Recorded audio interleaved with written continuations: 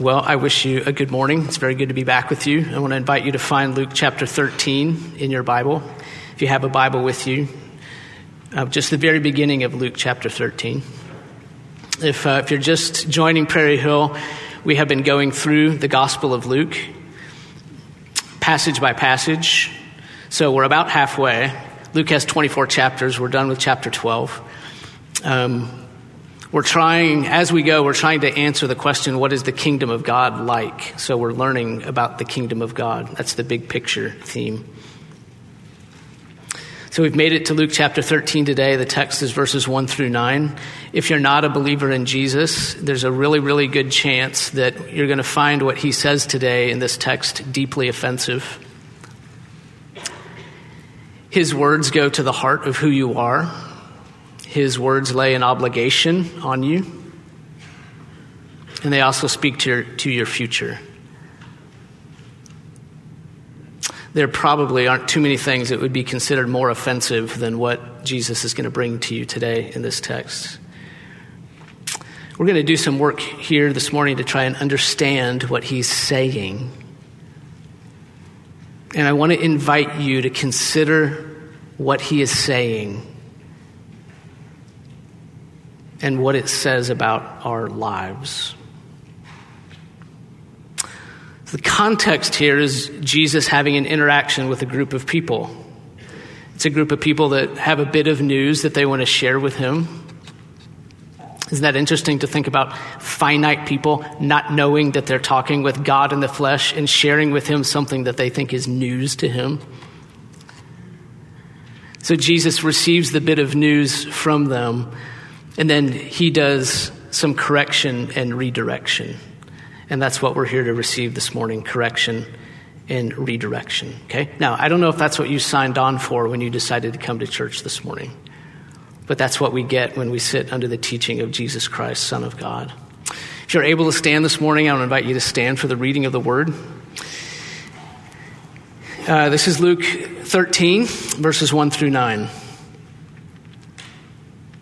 There were some present at that very time who told him about the Galileans, whose blood Pilate had mingled with their sacrifices. And he answered them, "Do you think that these Galileans were worse sinners than all the other Galileans because they suffered in this way? No, I tell you. But unless you repent, you will all likewise perish. Or those 18 on whom the tower in Siloam fell and killed them, do you think that they were worse offenders than all the others who lived in Jerusalem? No, I tell you. But unless you repent, you will all likewise perish." And he told this parable. A man had a fig tree planted in his vineyard, and he came seeking fruit on it and found none. And he said to the vine dresser, "Look, for 3 years now I have come seeking fruit on this fig tree, and I find none. Cut it down. Why should it use up the ground?" And he answered him, "Sir, let it alone this year also, till I dig around it and put on manure. Then, if it should bear fruit next year, well and good. But if not, you can cut it down." All right, please be seated.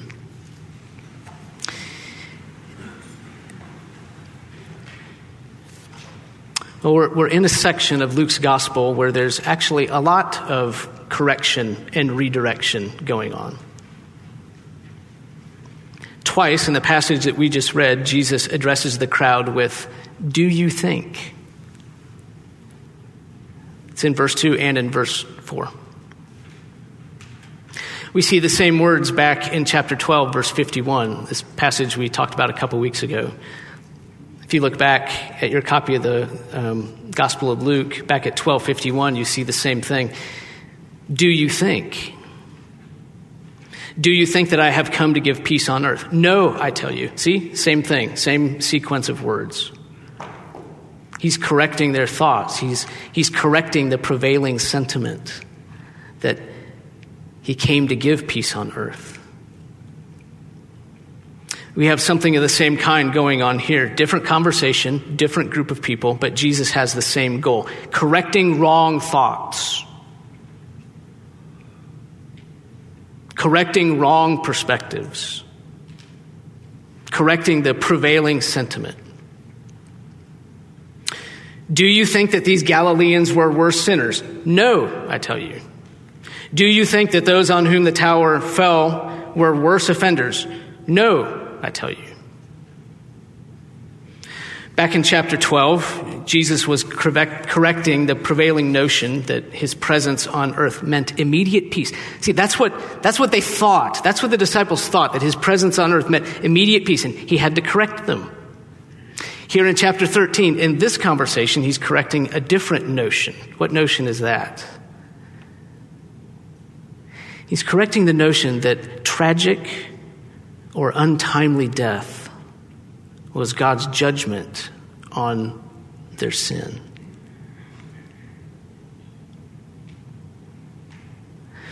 Correcting the notion that if someone dies tragically or what we would call an untimely death, that means that person was unusually guilty and that their tragic death was God's judgment on their sin. That was the popular notion at the time. Wow, if those 18 people on whom the tower in Siloam, on whom the tower fell, those 18 must have had some kind of secret sin in their lives that maybe no one else knew about, but God knew about it. So when they were under the tower fell on them, and that was God's judgment on their sin. So I suppose they got what was coming to them. Jesus says, no. They weren't worse offenders than all the others who lived in Jerusalem. That's not the true evaluation of this event. And regarding the first situation, the one that the people actually bring up to Jesus about the Galileans, people from that northern part of the country whose blood was mixed with their sacrifices by Pilate, we don't know what event that refers to in particular. It's not in any of the extra biblical accounts. We're just speculating on what might have happened. It seems likely that there was a group of Galileans who went south to offer sacrifices at the temple in Jerusalem. So they were pilgrims to Jerusalem, probably, and while they were there was apparently some kind of violence, maybe perpetrated by Rome, maybe not. Pilate, of course, is the Roman governor. Whatever the case was, these people apparently died, and Pilate included their blood, the blood of these Galileans who died, and he included it in the sacrifices being offered at the temple during the festival that they were there for. Maybe he did that as a show of power. Maybe he did it as a warning against causing a disruption. We don't know. It's not really the point to get all the details correct. The point is they didn't suffer in this unique way because they had a unique load of sin. They weren't singled out by God for this tragedy because of their greater sinfulness. Now that's what this group of people would have thought was true. Their perspective probably would have been they got what was coming to them. Jesus says, no, that's wrong. Is that what you think? Do you think this? No. Okay, there's the correction. No. Then he gives the redirection. And he redirects them to three things. He redirects them to the universal, to the personal, and to the eternal. And I'll go through those again in just a minute. We'll say something about each of those, so you don't have to remember those right now. But he's redirecting them to what is universal and what is personal and what is eternal. Because, see, their perspective on these things, these what we would call tragedies, is very detached. And it's very particular. Hey, this group of people died over here. They probably got what was coming to them. That's tragic, but one really has to make better choices than what they made. And I suppose that the rest of us, we are all doing okay because we have managed to avoid this incredible judgment that God has brought down on those people. So we may not be perfect, but we're at least better than them. Because we didn't die at the hands of the Romans. We didn't have a tower fall on us. See, that's a very detached perspective. It's also a very judgmental perspective. See, it almost leaves you with a greater sense of personal security. If I've survived, nothing like that has befallen me, I must be one of the good guys. I'm on God's good side. And you see how that kind of thinking promotes a feeling of greater security for oneself.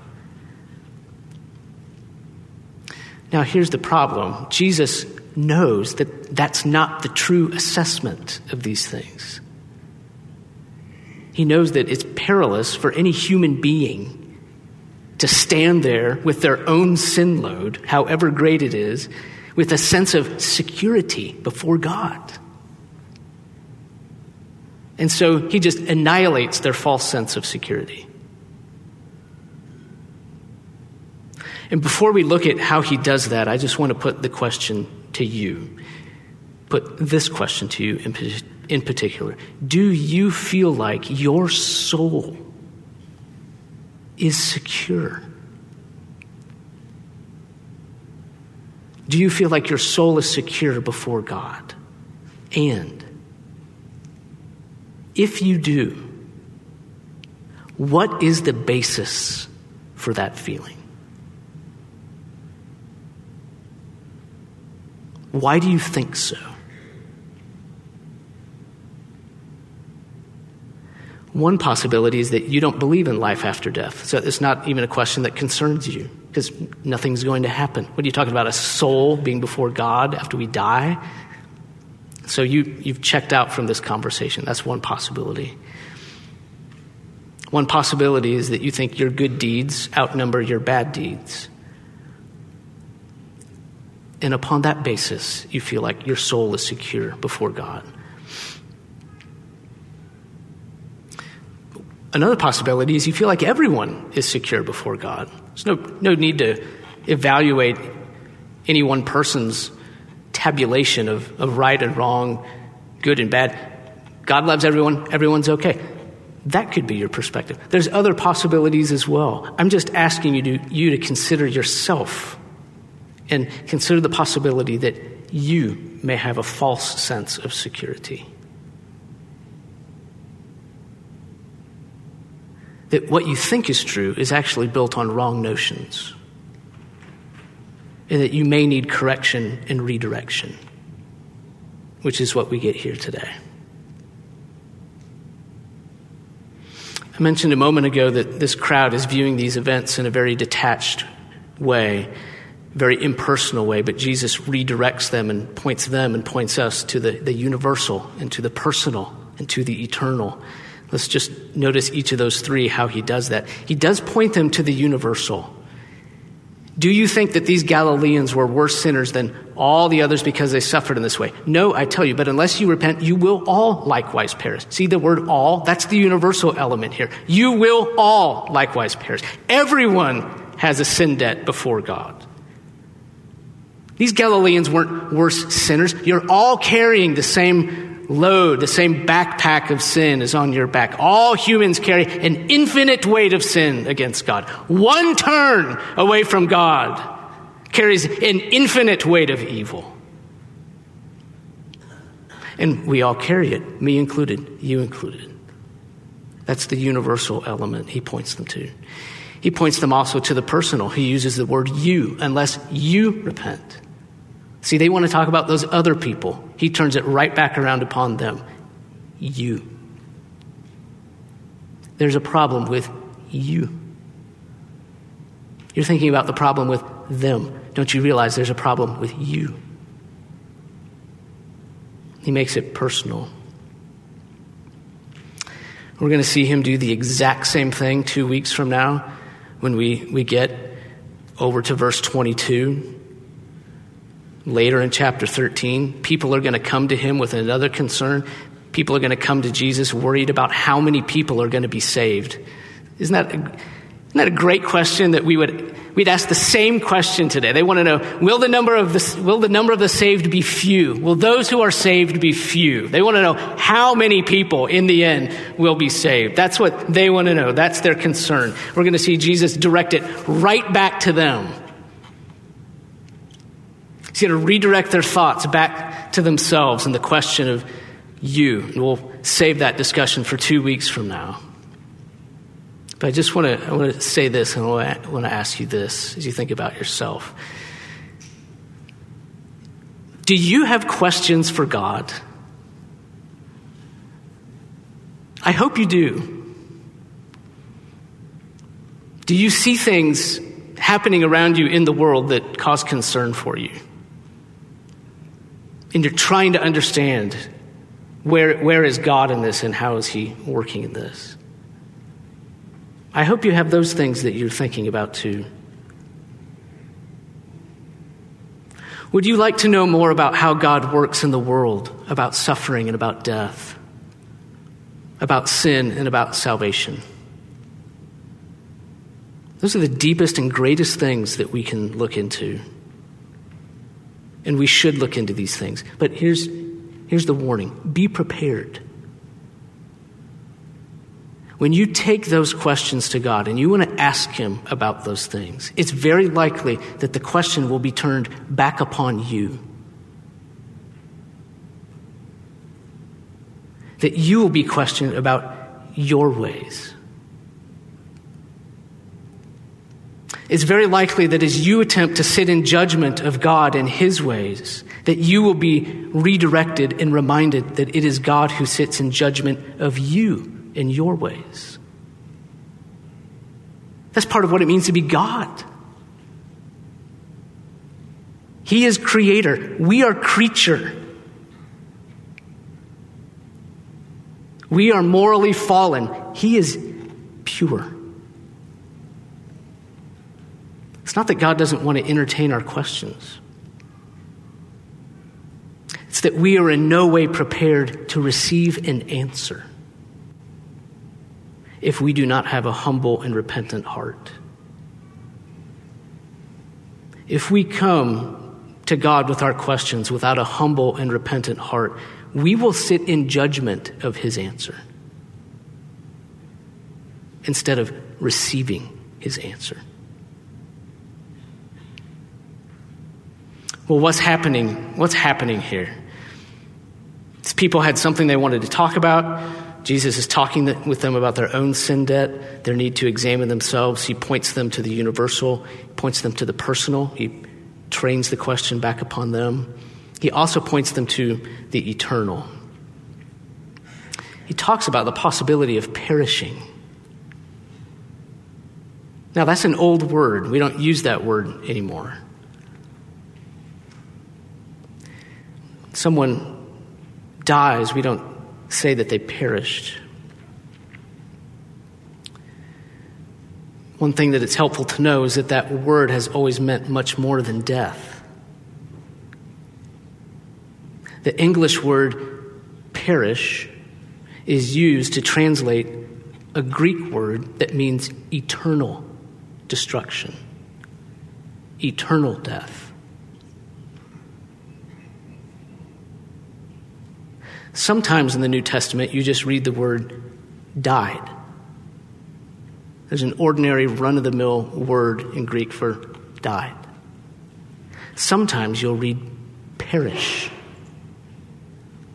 Sometimes died, sometimes perish. That's not stylistic variation. That's not just people trying to use a different word in order to keep people interested in what's going on. They mean different things.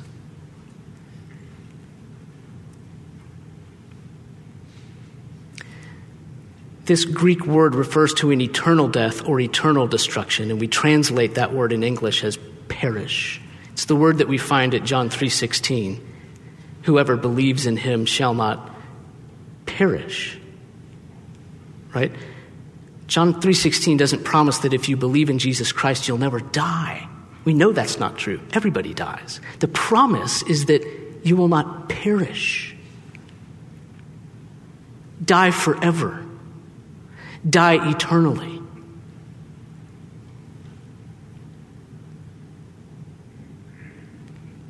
The great hope provided in the gospel is not avoiding physical death. That's coming to us all. The great hope of the gospel is to avoid perishing, experiencing after death a physical, forever destruction apart from the presence of God in an environment that the Bible calls hell. That possibility, perishing, is what Jesus redirects his listeners to in this passage that we're in. In effect, he tells them there's a greater tragedy to be concerned about, something greater than a tower falling on and killing a person. Let me say something about the idea of tragedy from God's perspective, because we want to be careful here not to present God the Father or God the Son, God the Holy Spirit, not to present God. We don't want to present God as lacking compassion or love because he redirects his listeners to a greater tragedy than the tower or the Galileans. It's not that Jesus is dismissive of the loss of life. It's not that Christ lacks compassion and love. It's not that God is cold and indifferent toward these deaths. We know that God is not indifferent toward death. God gave the most valuable thing that he had to destroy death. God hates death everywhere, always, forever. We can't read indifference into Jesus' words here, because he doesn't enter into the sympathy and talk about, yeah, that was really horrible. He doesn't weep with them over the tragedy because they want to talk about tragedy. And there's this tower that fell in Siloam and 18 people died. And that is tragic. But we don't find Jesus weeping here. He's not entering into that. It's not because he's cold and indifferent and lacks compassion. It's that from God's perspective, there's something more tragic than what we would call untimely or tragic death.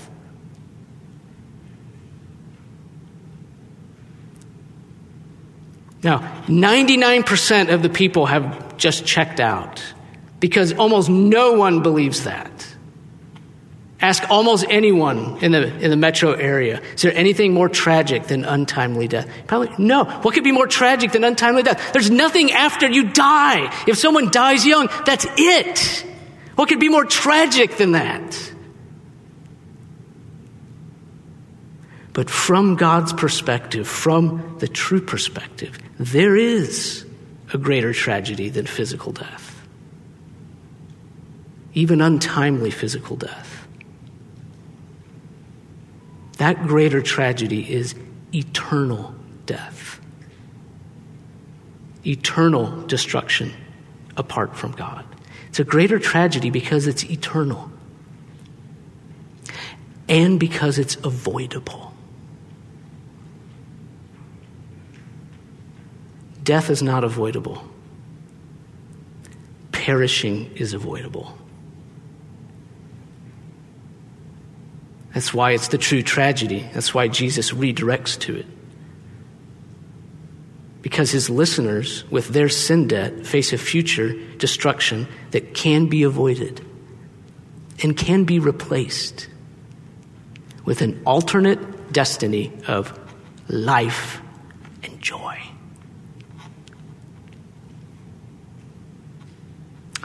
We're now entering into the fun window of the sermon.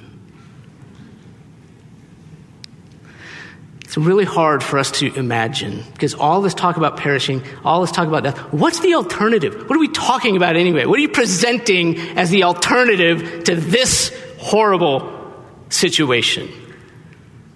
I think it's really hard for us to get any kind of an idea about what an eternity in heaven with God will be like. This is the best I can do, okay? With the time I had this week, this is the best I can do to approach the feeling of what it will feel like to be part of that alternate eternity of life and hope. Do you remember what the last day of school feels like?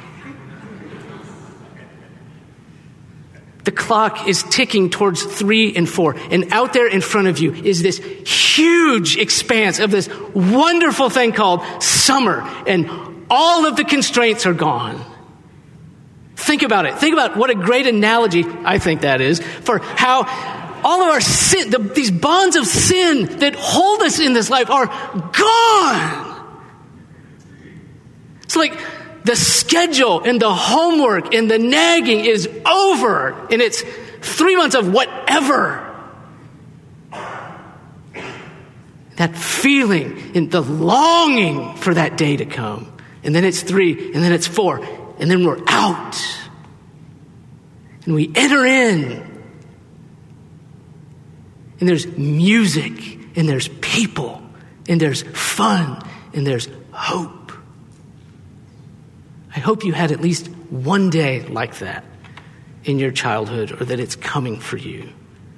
Okay? I'm not going for accuracy of details. It's not a perfect analogy. I'm going for accuracy of feeling. The feeling of being set loose from former constraints, longing for it to come. And then it comes, then all this joy. And that's the feeling, only multiplied by infinity and every day forever. And God is there. You ever long to see God?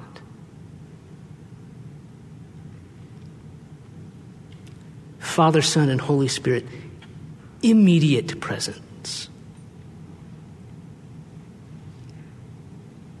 Who you were created to be with. Meeting the one who created you. Fellowshipping with the one who redeemed you. And with a gift and a future so good. And with an alternate experience so tragic. Jesus has to redirect them. He has to. Now, it all hinges on this word repent. The difference between those two things, everything hinges on this word repent, unless you repent.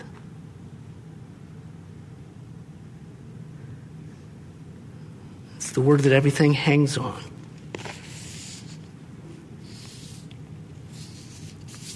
Let's finish this, shall we? I want to say something about repentance. I want to say something about how the fig tree, pictures your condition if you have not repented. And I want to say something about how Jesus preaches. That's it. Something about repentance. It's the key word. It's the word that makes all the difference. Did you know that there could be something that's more important than life and death? That's the phrase that we use, right? When something is really important, we say, it's a matter of life and death. Did you know there's another category beyond that? This is a matter of eternal life and eternal death. The most important thing. Period. There's nothing more important than what we're talking about right now, and the key idea is repentance. Now, this is not a sermon on the nature of repentance. This is a sermon on the necessity of repentance. That's the thing that Jesus emphasizes. It doesn't tell us anything about the nature of repentance. It's all about the necessity of repenting. If we want to know about the nature of repentance, Luke 15, the parable of the prodigal son, is a much better place to learn about what repentance looks like in practice. And we'll be there shortly.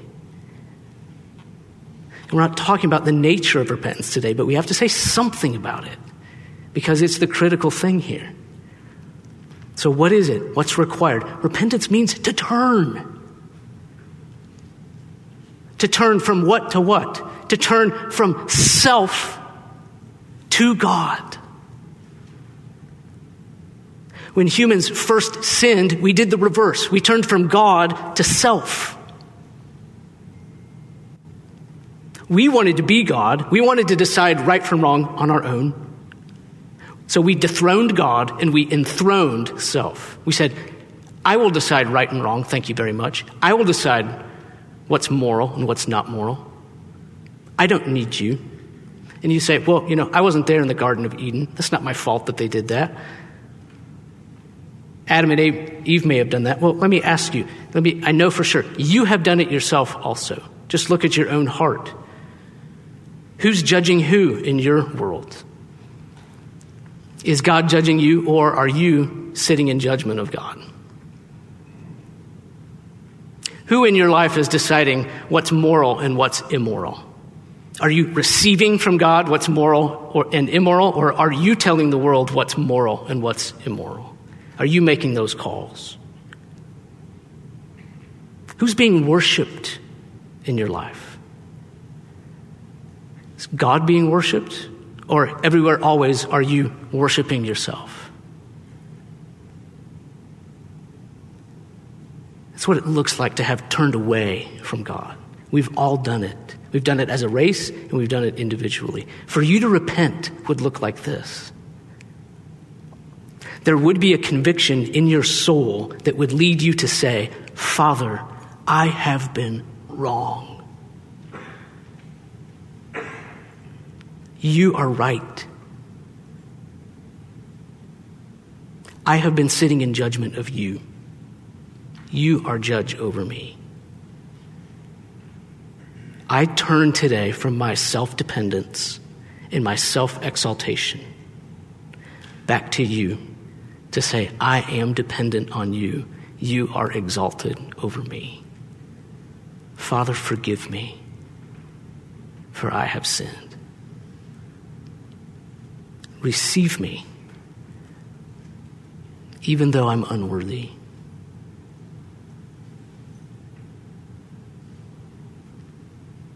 When you do that, when you repent, God receives you. This is the critical point.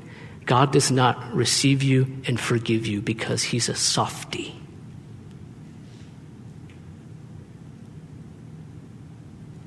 God receives you and forgives you because he has provided a just grounds for you to return to him. He's put his son to death in your place for your sins. So your sins have been paid for. They weren't overlooked. See, there's a just grounds upon which he receives you back. It remains for you to stake your claim to the cross and say to God, when you turn, my sins have been paid for by your son. I believe it.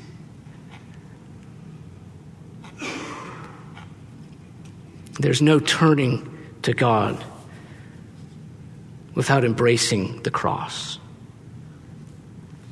The cross is the only grounds upon which God receives the sinner.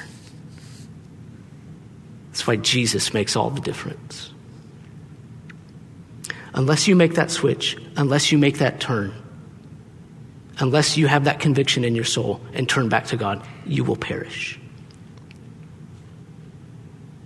The whole point of the parable of the fig tree is to show that an unrepentant person is like an unproductive tree.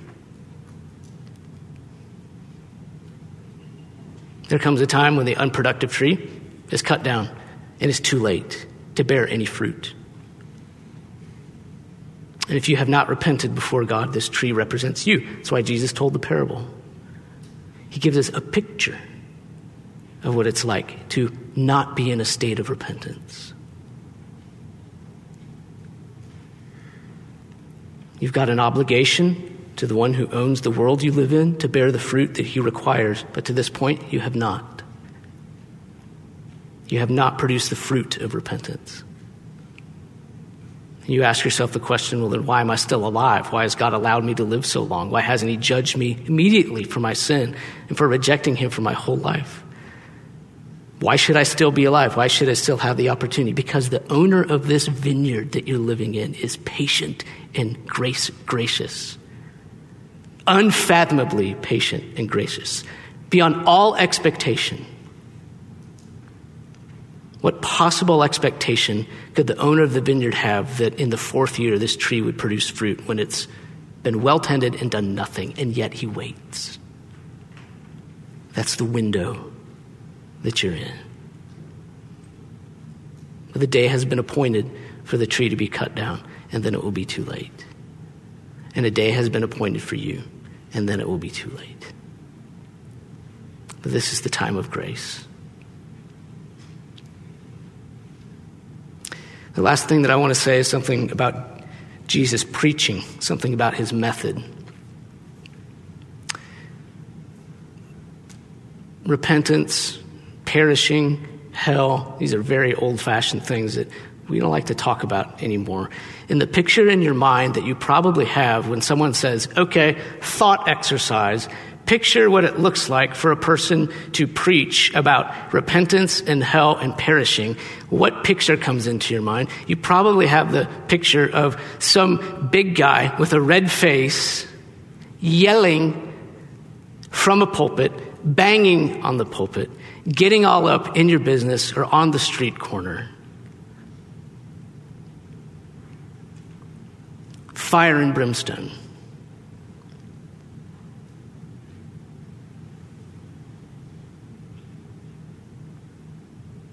I just want to invite you to look for a moment at Jesus here. His harsh words, his strongest rebukes were for the religious people. But look at him here. He's not trying to sell anything. He's not playing on your emotions. He's not yelling, presumably. He's not manipulating. He's not working up the crowd. You know, when heaven and hell are at stake, when we're talking about something more important than life and death, most preachers, including myself on most days, feel like a certain amount of emotion and urgency that's visible and audible is appropriate to the occasion because of the seriousness of the topic and the urgency of the topic. But I'm not coming at you with that today because Jesus is not coming at you with that. Truth needs no bolstering. Truth needs no augmentation. Truth needs no manipulation in order to convince. What truth requires is an open and clear statement. And that's exactly what we have here. And I just want to invite you to notice that Jesus puts it to you so clearly and simply to you that we're going to leave it right here. No manipulation, no selling. Hear the word of God. Unless you repent, you will perish. Amen.